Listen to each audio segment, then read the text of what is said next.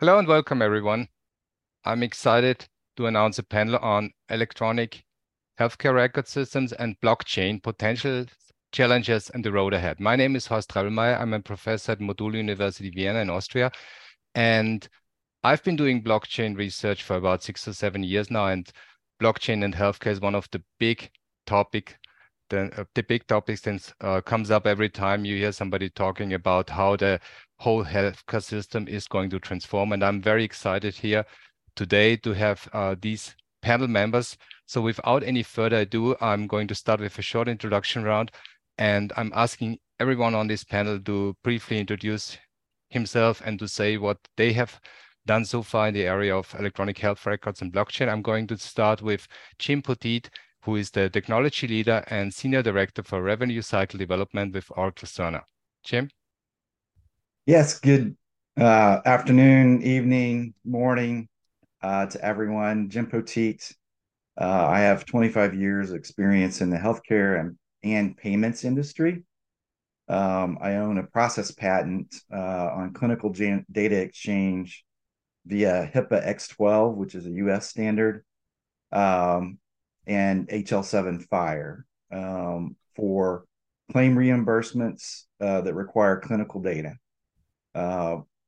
This reduces the administrative cost in the transaction, as well as better data privacy and a better security posture, and potentially takes out middlemen at least in the US industry that adds tremendous cost in these transactions. Thank you. The next one would be Mike Gault, the founder and CEO of Guardtime, a company founded in Estonia that has been active in the research and development of blockchain protocols for a very long time in the space. Mike?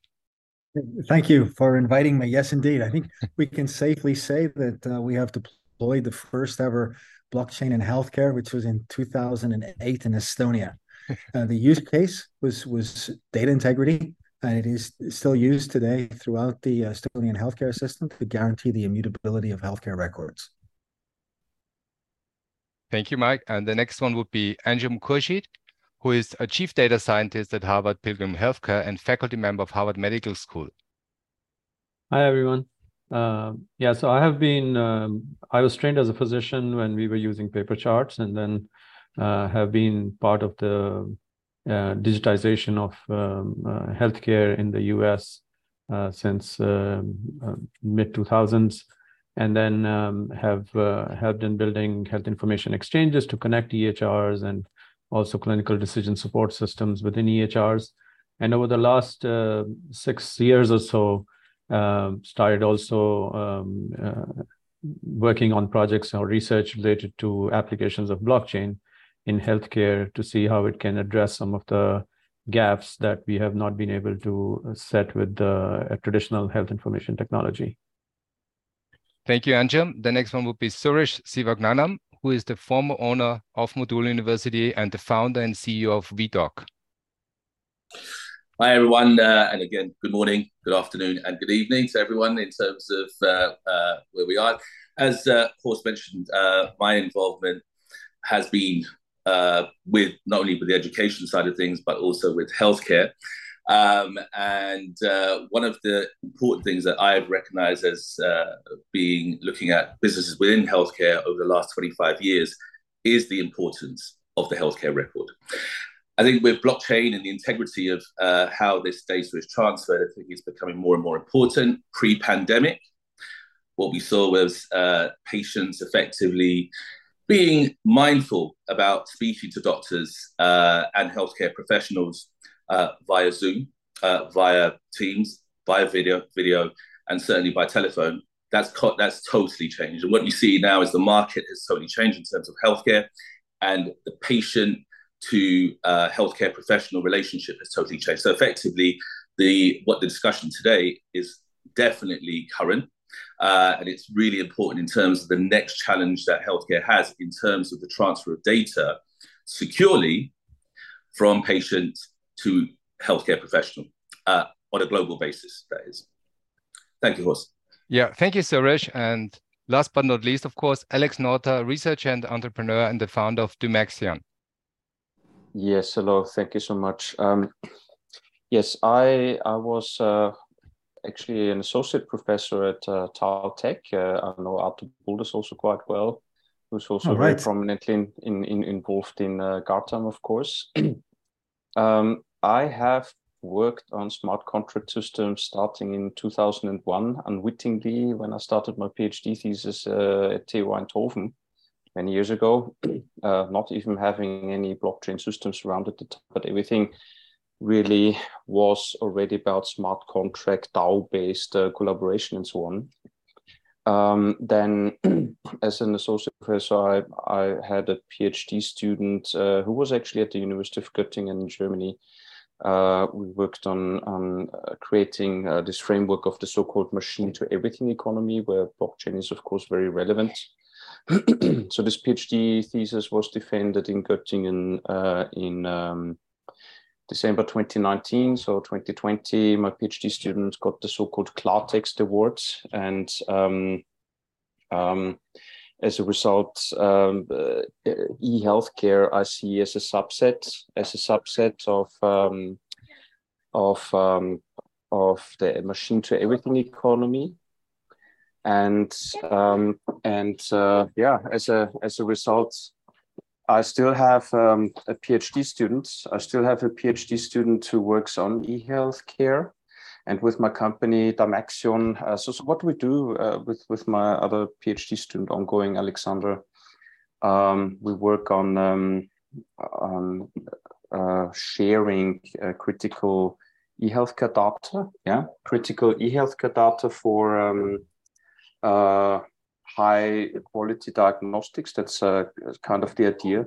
And with my company Damaxion, I work on multi-factor challenge sets of sovereign identity authentication, which is quite critical for sharing data based on multiple challenge sets. Thank you, Alex.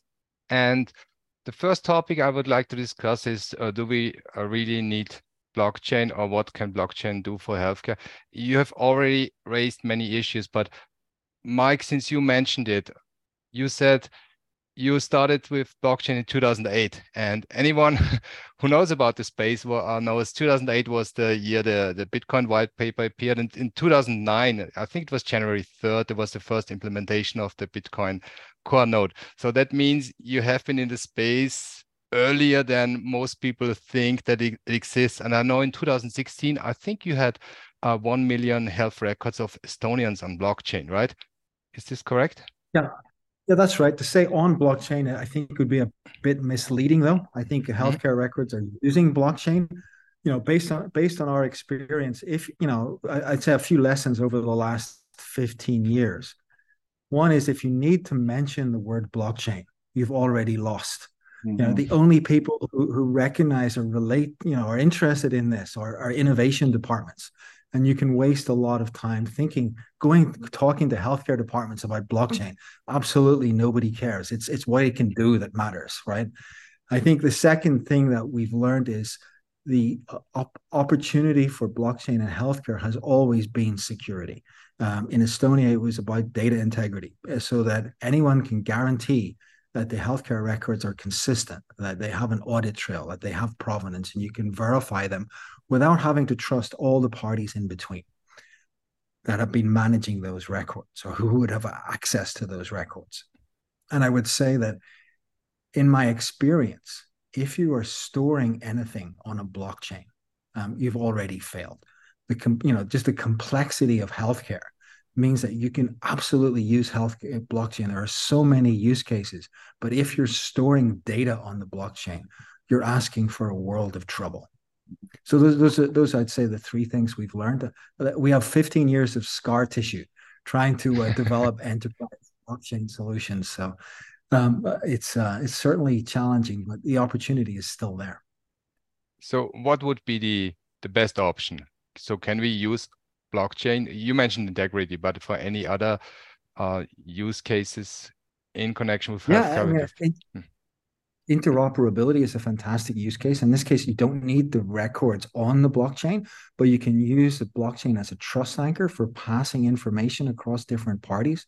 In healthcare more broadly, I think the pharmaceutical track and trace is just an amazing opportunity. We're working in Africa now, where you effectively create a token per GS1 code. And that gives you the traceability all the way to frontline care workers who can verify medicine without having to log into a database or get a credential somewhere.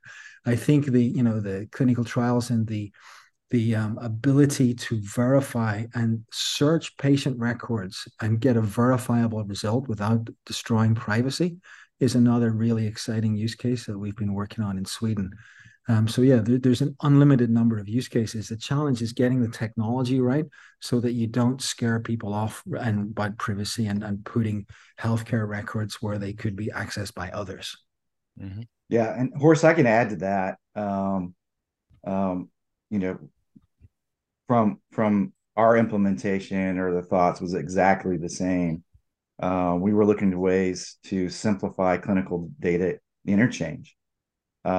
And in the U.S. market, healthcare is very slow to change from a technology perspective, and we found a way to leverage existing protocols that have been in the industry and actually mandated by law to insert a token or a hash key in a medical claim that allows you to hit an API that is a pointer to the clinical data that's needed to assess that for claim reimbursement.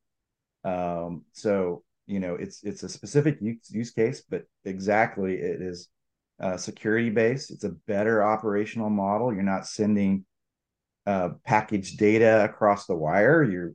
You're allowing the API exchange model where the data stays in the origin system, throughout the process. And there's a whole middle industry in the U.S. market that monetizes gathering this data. And so there's a tremendous opportunity to reduce the cost to the providers and to the payers, in this use case. Mm-hmm. And I remember that when I was working on the paper about 3-4 years ago, that the big incumbents in the United States, you know who they are, they were kind of reluctant to change. But from what you're telling me now, it seems there has been a lot of progress been made in between in the last 3 years.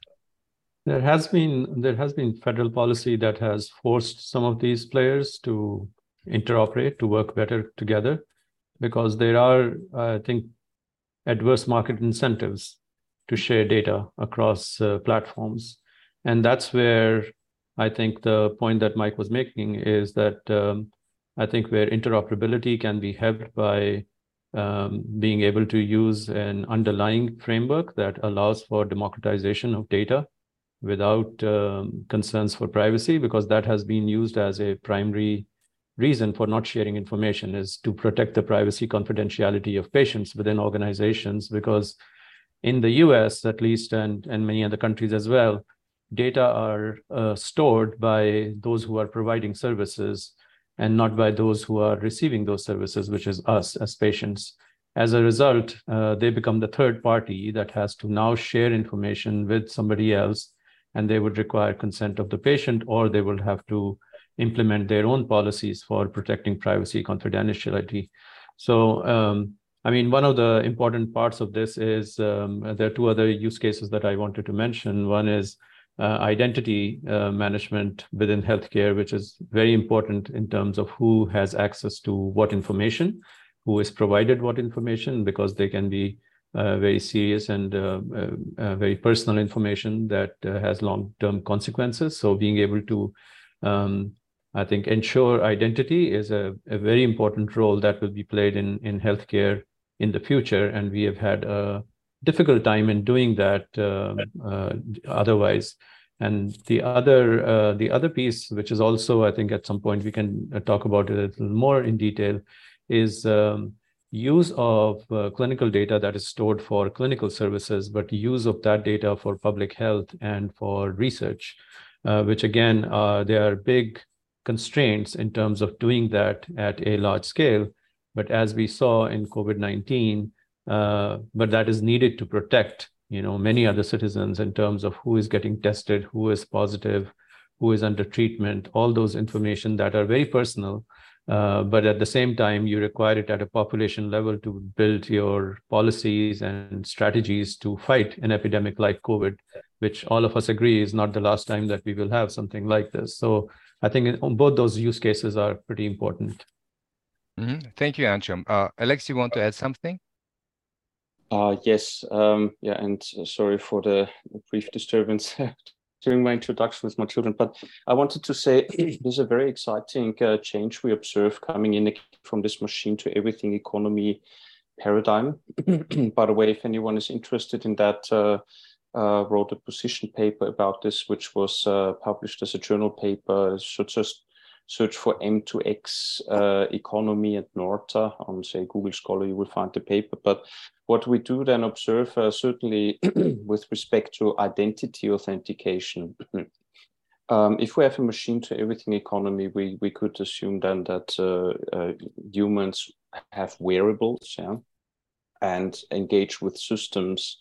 We have a decentralized, treatment landscape with many clinics involved who have to share critical data. And so you have devices, you have humans, you have systems, you have organizations. And if all of that is happening online, the engagement to, say, achieve on the fly with, say, personal healthcare records that get dynamically integrated in more static electronic healthcare records, say, that hospitals manage. You have a trustless engagement situation to collaborate to achieve high quality diagnostics and also treatment. So the point is then that a single sign-on type of identity authentication is in such a context not sufficient.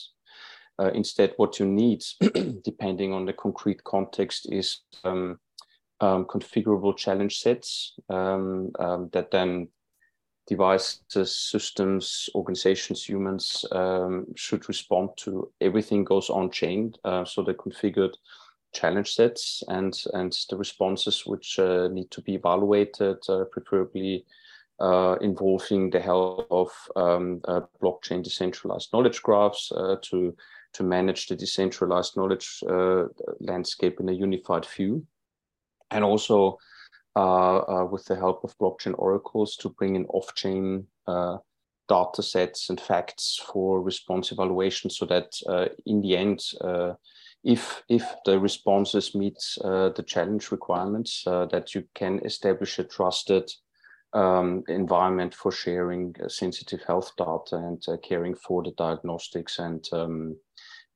treatment. So this is a very, very exciting landscape. And certainly when it comes to matters like identity authentication, I think this is very critical. Okay, I'm a bit biased then in this respect, given what I'm working on at the moment with my company, Damaxion. But I believe, independent from that, there's a lot of work to do in this evolving M2X machine to everything economy framework, but that also e-healthcare is very much exposed to, and where, of course, blockchains are one very critical element. Thank you.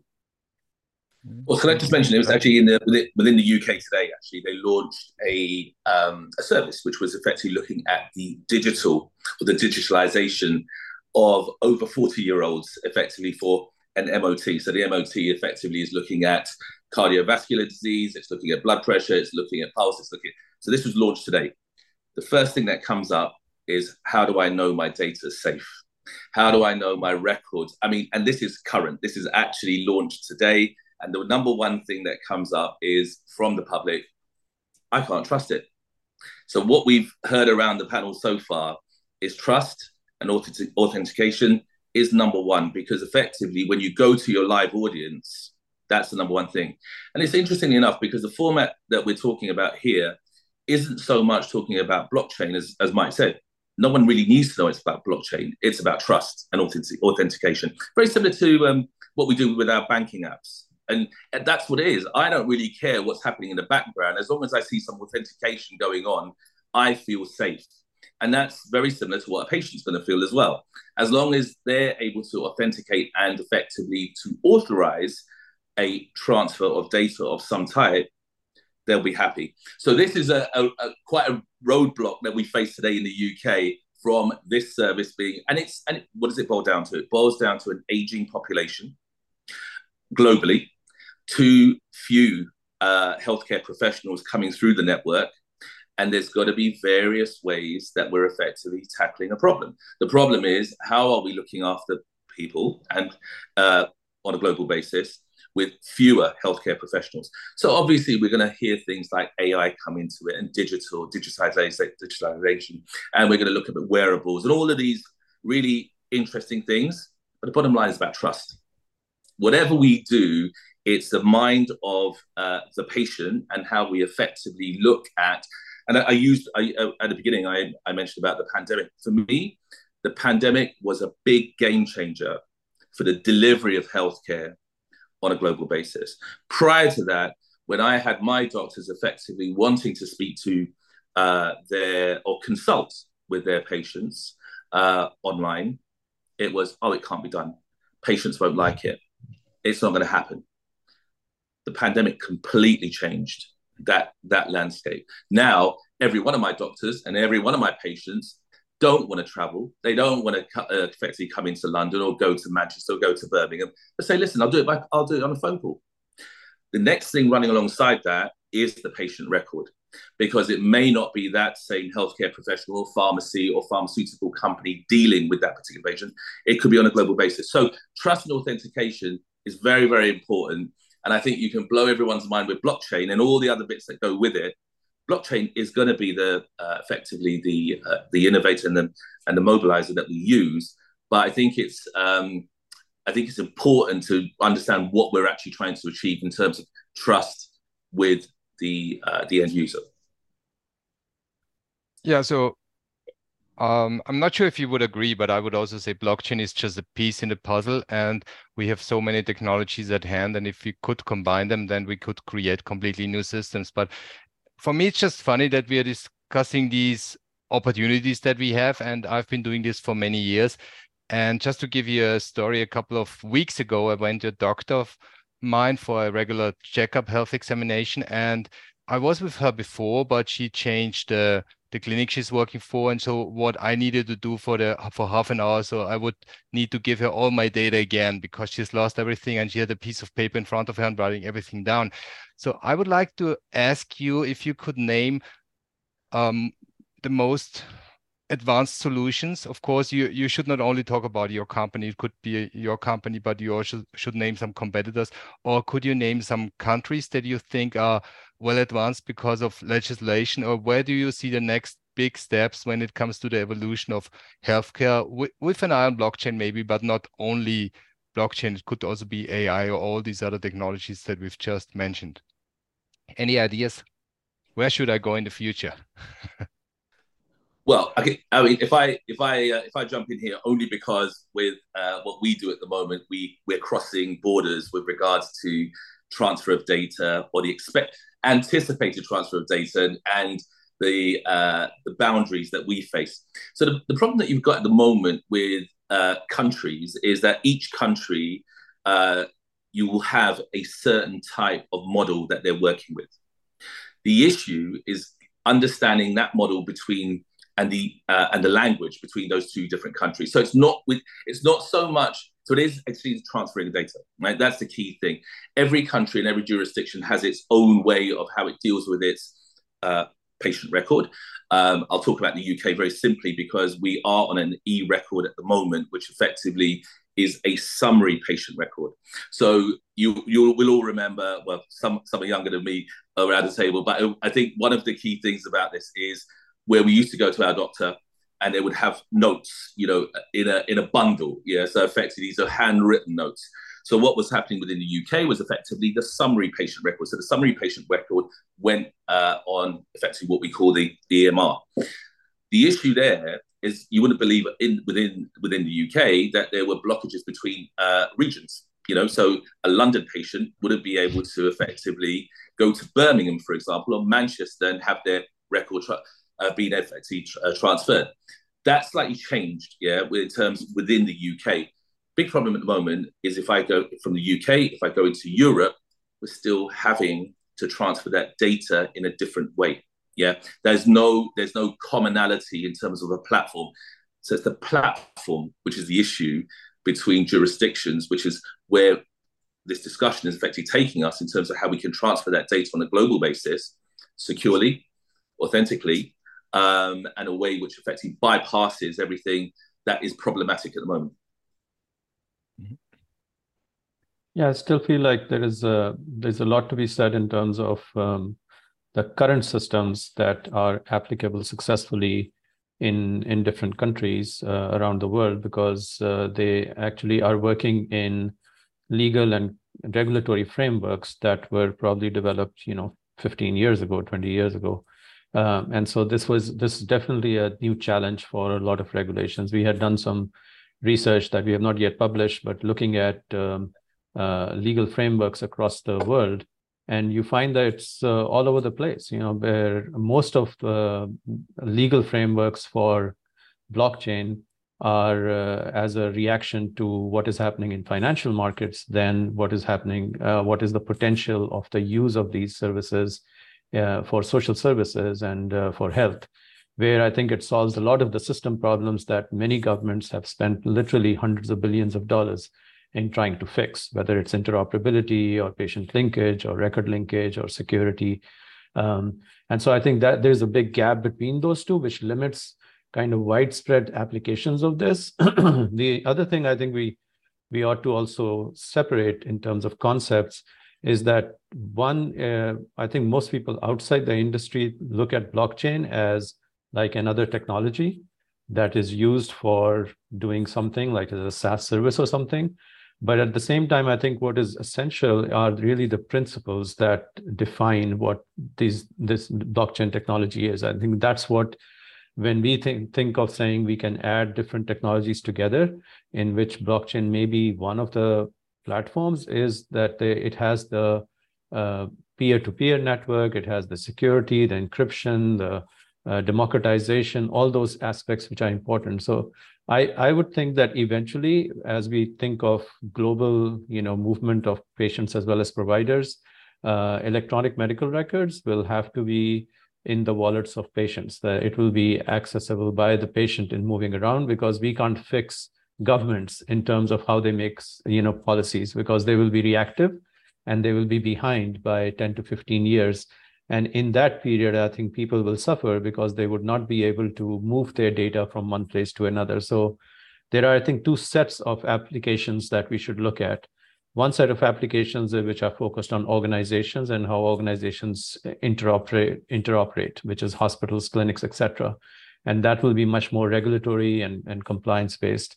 The other flip side of that is when you get control of your healthcare data to the patient, in terms of wallets that can be, moved anywhere. So you have access to that information anywhere you go, because that solves the problem. No government has so far legislated saying you cannot keep your data and move or share it with anybody, because as you were mentioning, Horst, you're the one who is providing that data to any provider who's looking at it.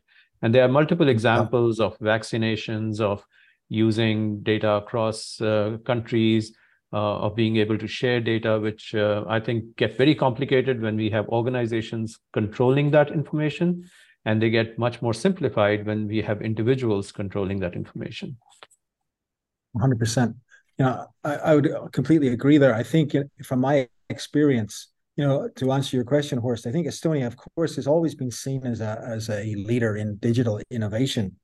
I think, however, the mistake people make is thinking that model is exportable to other countries. Estonia is a small country, 1.3 million, Alex, I think I'm right there. And they've been trying to export that model to other countries. And the lesson from Estonia is one of the reasons they were so successful is because they had limited budget and it required people to cooperate, right? And you take this to France, and every ministry has a budget. They don't want to share that money with other, with IBM owns that budget or whoever. And it's very difficult to get collaboration going between different government departments, in particular healthcare. I'm calling in from Nairobi today, and I'm working here in Kenya with the different healthcare teams. And I see a tremendous appetite to leapfrog in healthcare, just as they did with telecom without having the landlines and going straight to mobile. I see a tremendous desire to innovate.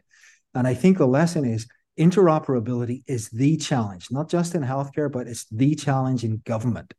And the mistake people make is thinking the answer is to create another shared database, whether that's a DLT or whether that's an Oracle database.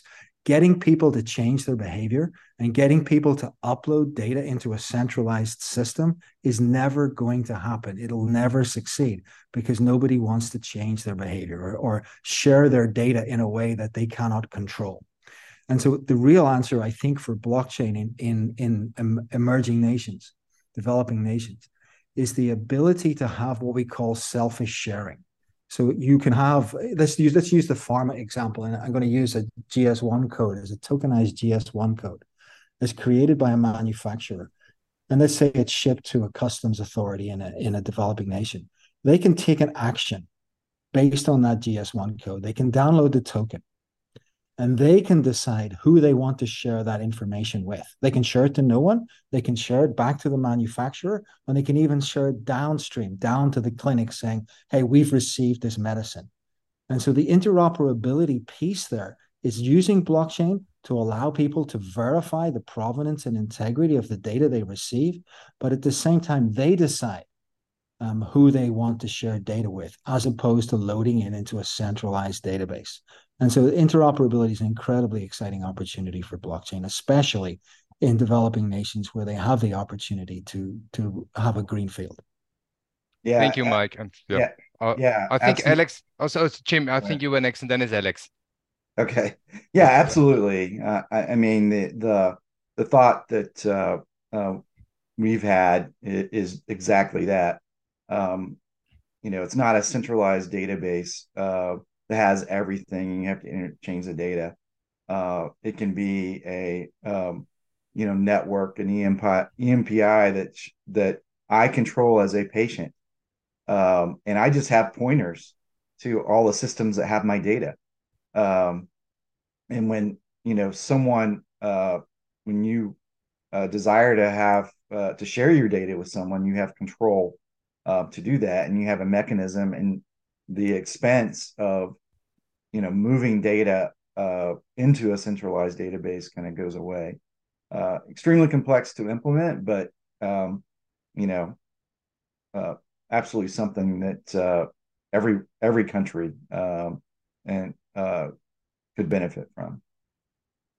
Thank you, Jim. And Alex, you want to add something to this discussion? Yes, just about the Estonian experience, which was marvelous for me. I mean, I'm not in Estonia anymore now at the moment, but I lived there for some 6 years while I was at Taltech. Also the e-healthcare, it's really fantastic. But the country doesn't really run on blockchain. It runs on this X-road system, which is, say, a cryptographic timestamping chain, which is centrally controlled, to put it very informally. And also the e-healthcare. Sorry, yes?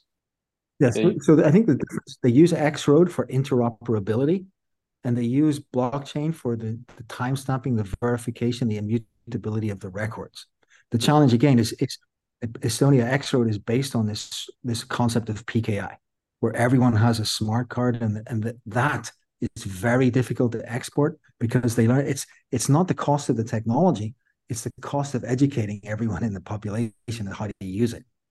Sorry to interrupt you there. I just wanted to correct that. No, it's just yes, it's very good. I mean, this is absolutely correct. For all that you say, and there's one thing I wanted to say, because we mentioned the term. I mean, we mentioned trust, and how to achieve trust in this complex collaboration environment, say in an M2X setting. You mentioned, Mike, that there's the Estonian ID card, which also the nurses and doctors and so on use, also for the healthcare system engagement, and it's the centrally controlled single sign-on, where you just get one challenge. So you receive 4 digits, and you then have to type that in related to your ID card, or maybe connected to the smartphone. And there have been so this doesn't really, I mean, this opens up security challenges, because you can't have this fine-grained access management, which you would get with multi-factor challenge sets, that you can configure flexibly, what I talked about earlier. And there were also in Estonia cases that ended up in the news, where nurses say the neighbor showed up for some health treatment, and the nurse say was a bit curious, and without actually being permitted to do so, peeped into the health records, and this had all sorts of implications then. I mean, these empirical anecdotal stories really show that we got to do something about the trust establishment. And so, for example, the Estonian ID cards, and there are many other examples, similar examples in other countries working the same way. They don't suffice. So this is really an important point if we bring in blockchains for collaborative healthcare management, provisions, diagnostics, treatment, and so on. This is really a choke point that needs to be tackled. So Estonia is a little bit stuck there in its past success, with the X-road system, which is a bit like the backbone. So you can't rip out, allegorically speaking, the backbone out of a human and replace it so easily. Hard to do, but I think indeed in developing countries that are not hyper-regulated and have all sorts of legacy systems. So for example, X-road and all this e-governance, Finland is trying to adopt a lot of that with limited success, because they have their own systems, then they have a lot of bureaucracy, and people who then like to demonstrate and go on strike and so on, if their jobs suddenly are at risk, because X-road comes along, say, and overturns the need for many people and disintermediates many and so on. So this is really a big problem. But I think if you go to Africa, and since I'm actually also South African, if you are trying to innovate and do some digital transformation in, say, an African country that's not hyper-regulated, doesn't have all these legacy systems and so on, I think to experiment if there are good running cases, it's probably much more fruitful than in, sadly, many European countries that have a long history with, legacy system establishment and so on. Thank you. Thank you, Alex.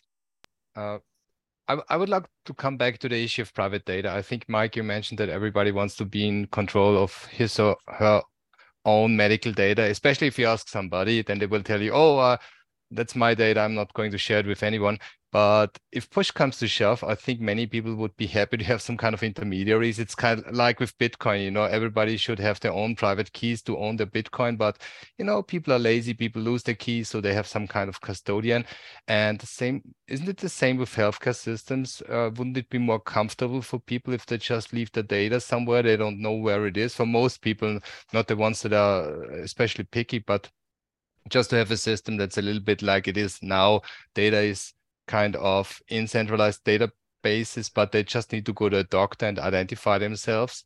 And in the future, how can we handle that if we have really a system where everybody is in charge of his or her own data? And how would authentication work with private keys, with some kind of codes, with biometric identifiers? Do you have solutions for that?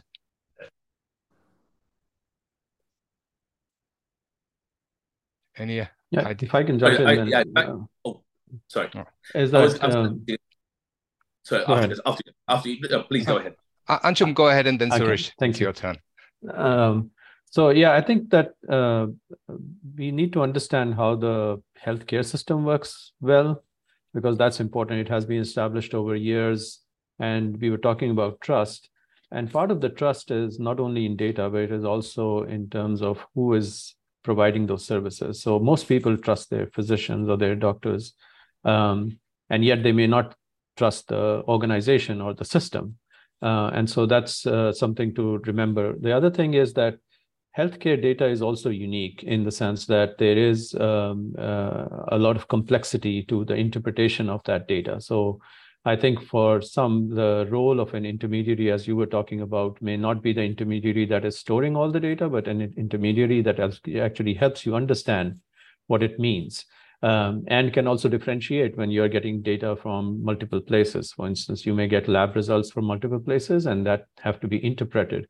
So that, I think, will be a part of the administration or operations of data management within healthcare. It's not as easy as just switching it from a centralized system to a decentralized system.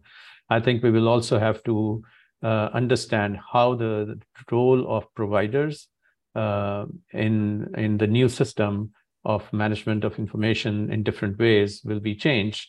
Because if your doctor does not believe the data that you present to them, then that data is useless, right? Because you are seeking information or help from a doctor of data that you understand very little yourself. And in fact, there are obviously studies we have also seen during the last epidemic where people were just Googling stuff, trying to understand what it means, and they may actually come to wrong conclusions about either their risk or the kinds of treatments that may be available, especially when there is a lot more garbage on the internet than there is really scientific information. And so it takes time to develop good science and to be able to get consensus among professionals on how to treat patients for certain conditions. So it is much more complicated than I think many other industries in terms of how the information is used by consumers as well as by those who are providing that information. So I think that has to be taken into consideration when we are talking about whether we need intermediaries or not, because we were trying to set up a system with people experiencing homelessness in Austin, Texas.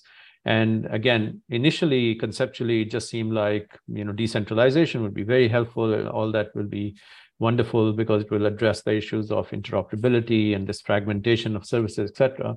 But when it came to the point of there is a very elaborate checking system that confirms for the patient that if somebody is acting as a doctor, that they have been fully trained, they have been certified, they have been tested to provide those services.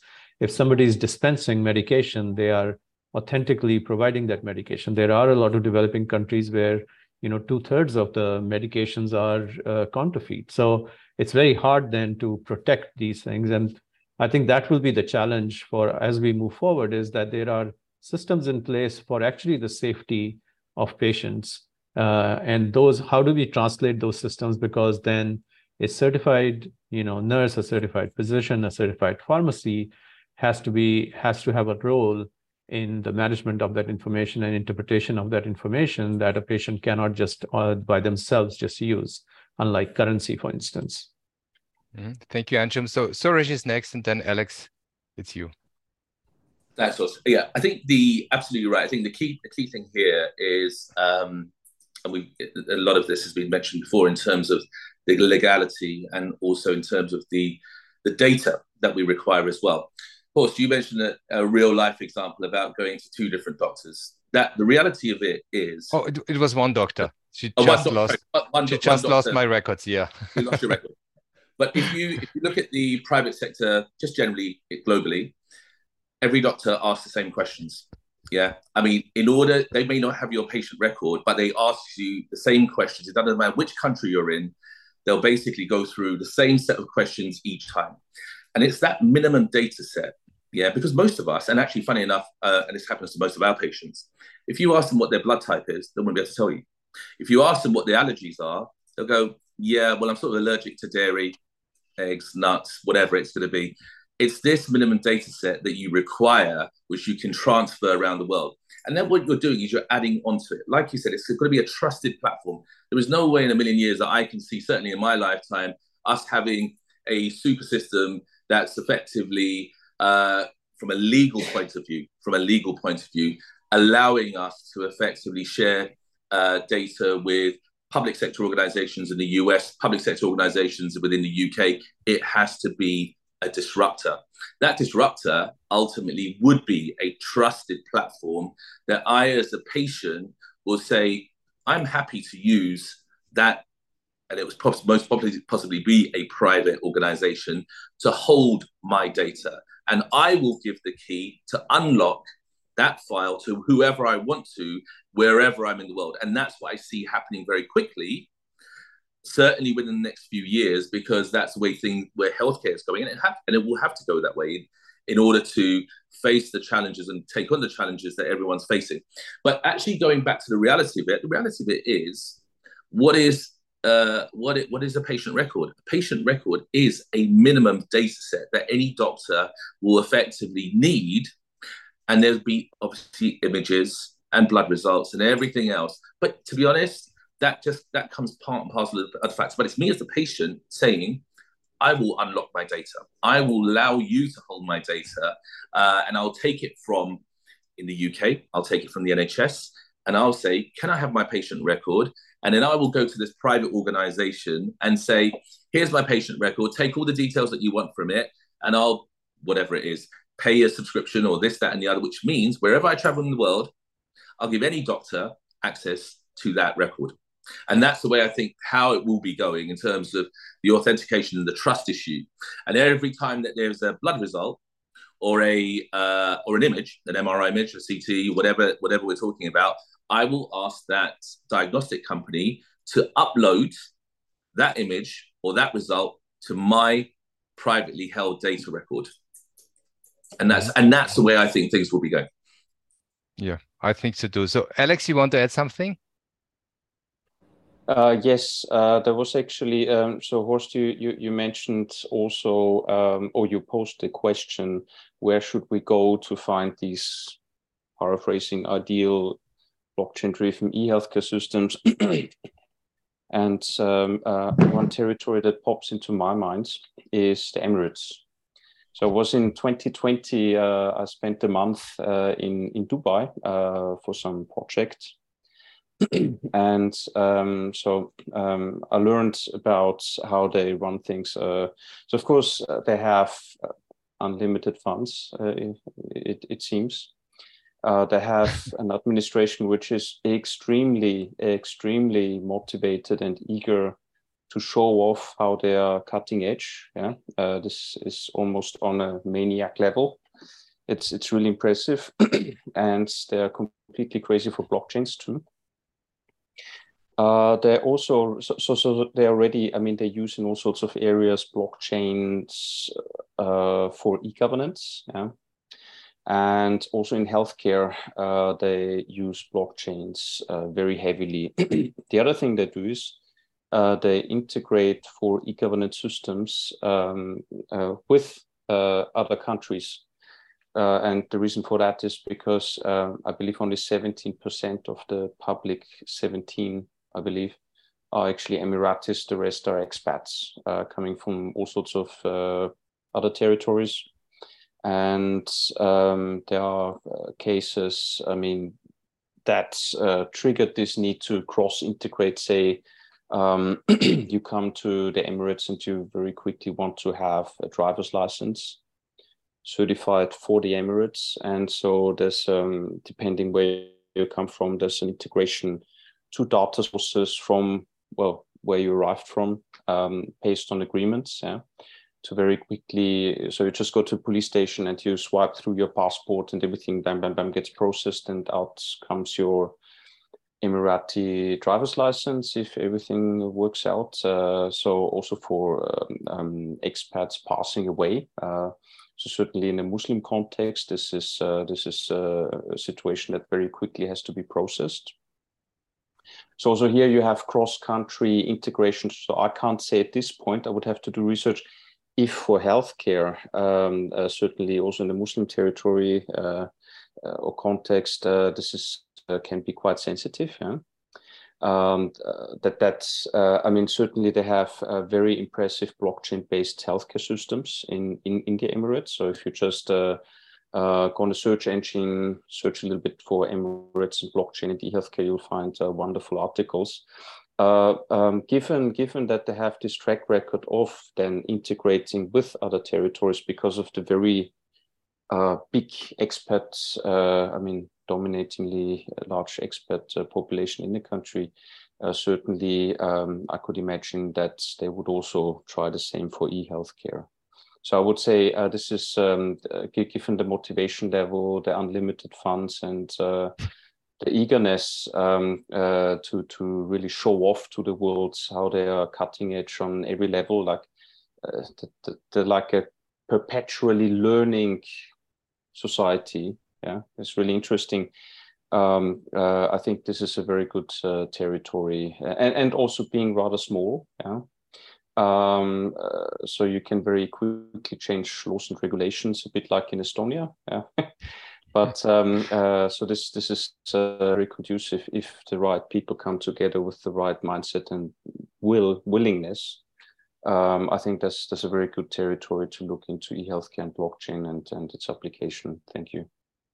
Thank you, Alex. Yeah, time flies. I just had a look at my watch, and we are already coming close to 1 hour. So I would like to do one last round. I would like to ask all of you, what would be the next step?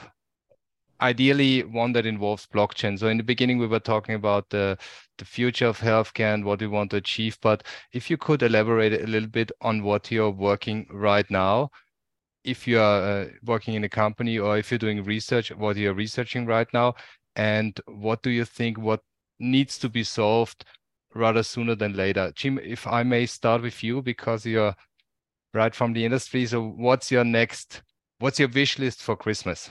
What do you want to achieve? Yeah. I think it is, making sure that, a health network is created on top of the various systems from the various vendors across the country that allows individuals to access their healthcare data. It also needs to tie in financial healthcare data as well throughout that. So I think that would be, a great vision to have. Excuse me, are you talking about the United States as a whole when you talk about Oracle Cerner? You could talk it could apply to the UK as well, who's broken up into various regions. Mm-hmm. Really any country level, type of network, could be made available. And we're seeing that, as a vendor in the healthcare industry. A vision of taking that EHR to, country levels. But, there is interoperability needed and, security across that, because there's never going to be one EHR, in a country or a region. There's going to be multiple. Yeah, I'm just asking because before we heard it's easier to implement something in Estonia with 1-something million people, or the United Arab Emirates. But I think when you're talking, then you always have, let's say, the United States in mind, or like you said, Great Britain. Is there a chance for you to have some kind of test regions where you can try out things? Yes, absolutely. Oh. Absolutely. That's, when you look at it, at least in the US, you really have to do it at a regional level. Sometimes, if you can get buy-in from a large IDN that has services across the continuum of healthcare, from the birthing side all the way through rehab, through assisted living facilities, to buy into the vision and help implement those things. Mm-hmm. Thank you. So, Mike, what are you working on right now? What's the next big hurdle that you need to overcome? Oh, you're muted. Sorry about that. I think the first time it's happened on this call. It must be a record. I think somebody had to do it. We're on a mission to end counterfeit medicine. This has been tried. Many have tried, many have failed, right? And so the question we have, can we learn from our past failures, is why counterfeits are still existing. And is it a technology problem? Is it a legislation problem? Is it a governance problem? And I think we're on the right track. We've been working with many pharma companies, and the way they create what's called a GS1 code, right? It's a serialization code that goes onto pharma. They use a system called SAP ICH, right? And this is how they create these GS1 codes. And if we integrate blockchain technology into that, right, it means that the pharma companies don't have to change their behavior at all, right? They just have to say yes. And so you can then create a token per GS1 code, right? And that can travel via digital means, with the product until you get the first mile, and you can get the last mile, right? So a frontline care worker can scan that GS1 code, download the token, and verify the provenance of that medicine, right? So you don't need all the people in between to agree to do something. If you can get the first and last mile, and then you can start to work inwards until you get this interoperability solution where everybody's benefiting from others' information. So I think the time has come to plan towards eliminating counterfeit medicine.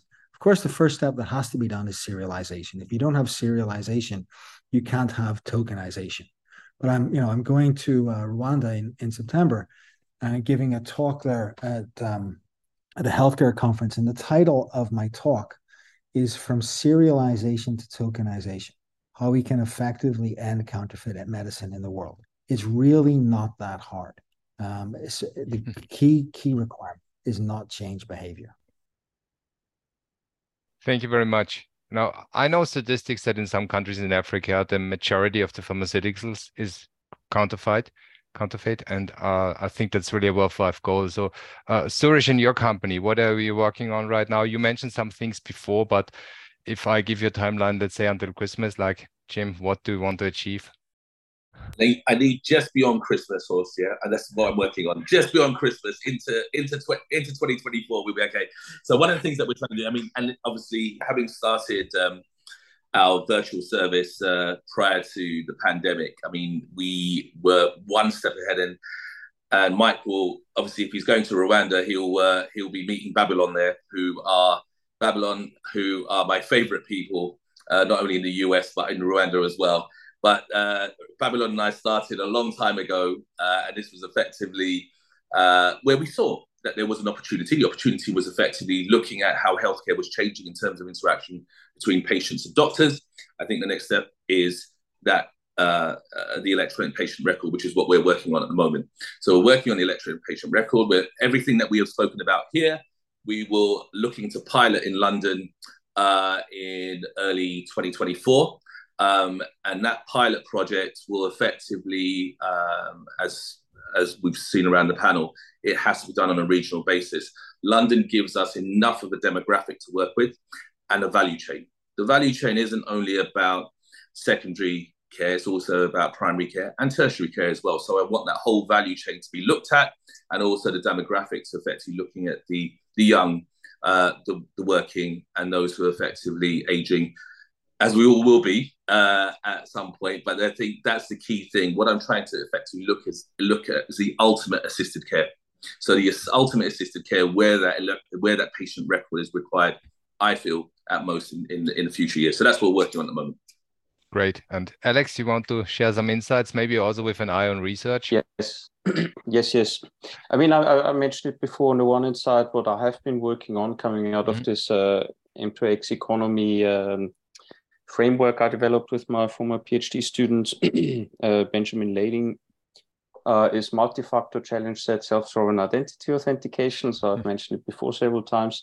I developed, after doing all the theoretical research into it and publishing about it academically and so on, I implemented an MVP, you could say, with the funding of the next generation internet on-chain project. So they were so kind to award me funding to build my MFSSI first system, which I'm trying to get more funding from NGI, but I'm open, of course, for any other funding for that. And what I'm trying to do, I also developed another system, and Mike, you mentioned counterfeiting.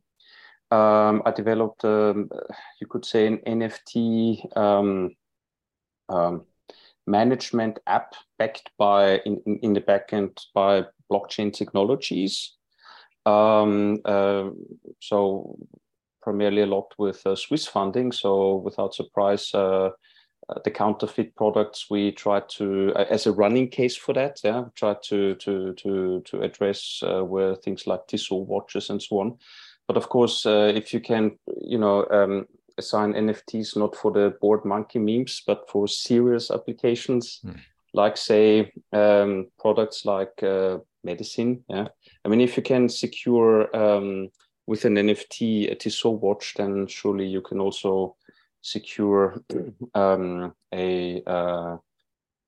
critical type of medicine. Yeah, so that's not counterfeit.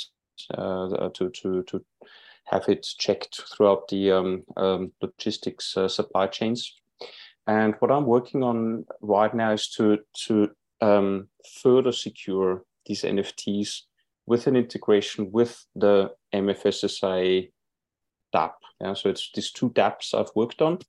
On the one hand side, the MFSSIA, and then this logistics NFT management blockchain system, which has a very fancy, nice front-end mobile phone app also, so that you hide all the blockchain complexity in the background the way it should be. So I'm at the moment trying to get the funding in to integrate both. Yeah, and this is multi-purpose, so can of course very nicely be applied for e-healthcare and tracking critical medicines. And the other thing I'm interested in is the metaverse, which I think is inevitable, even when we hear all sorts of stories, that we're not sure is it going to succeed or will it fail? But I think in the end it's inevitable. And there again, we have a trustless collaboration environment. Yeah? So if we do serious metaverse applications, not just for the gaming industry, but really to help to make serious business and industry transactions more efficient and effective.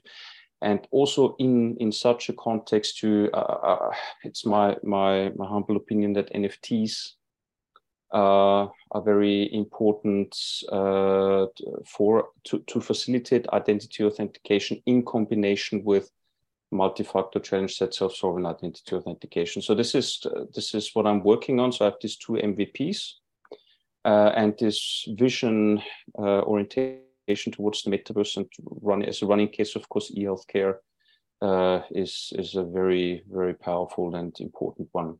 Thank you. Thank you, Alex. And Anjum, what about you?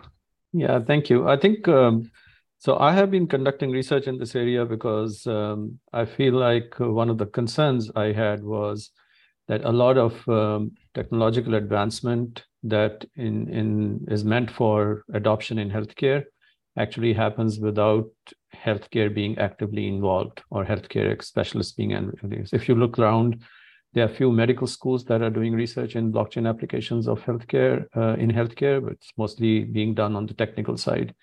And while there is a lot of, like, some technical, I think, development that still has to happen in blockchain for adoption, and that is happening very fast.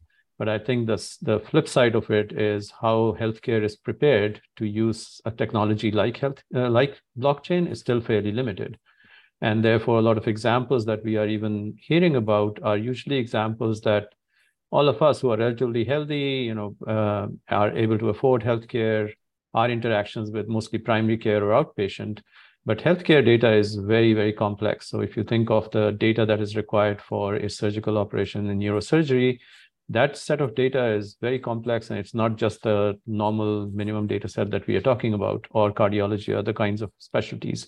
So I think being able to inform what technology has to solve for healthcare is important, and that is a close interdisciplinary development that has to happen.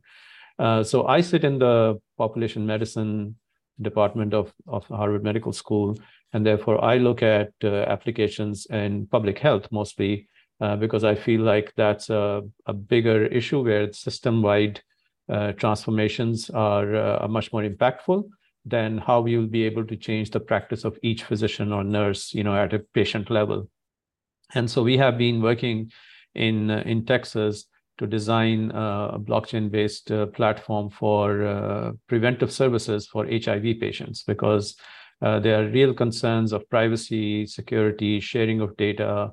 There is stigma affiliated with it. So therefore, patients are also, or candidates are also not too keen to share their information. And it's a very fragmented set of providers who are providing these services who are not talking to each other. So being able to use a technology like blockchain to be able to build trust among those who are afraid of sharing their information, but at the same time to build efficiency when fragmentation of the system currently prevents us to be able to track who is getting these services, why people are dropping off, what can we do in terms of interventions to improve outcomes and prevent something like this. So that's an area we are doing research in terms of how do these new technologies or emerging technologies like blockchain can help us solve these population level problems that are multidimensional. There is a strong social and personal preference in it, but there is also technological and governance issues that can be solved to help in providing better outcomes in these populations. Thank you, Anjum. And thanks to all of you. You have been an amazing panel, and thanks for sharing your insights from the industry, but also from research. And I think this will be a great panel discussion for the conference. If anyone is interested in more information, please feel free to reach out to us. And I'm stopping this panel now and wish you all a good morning, evening, afternoon, or night, depending wherever you are. Goodbye. Thank you. Thank you so much. Bye-bye.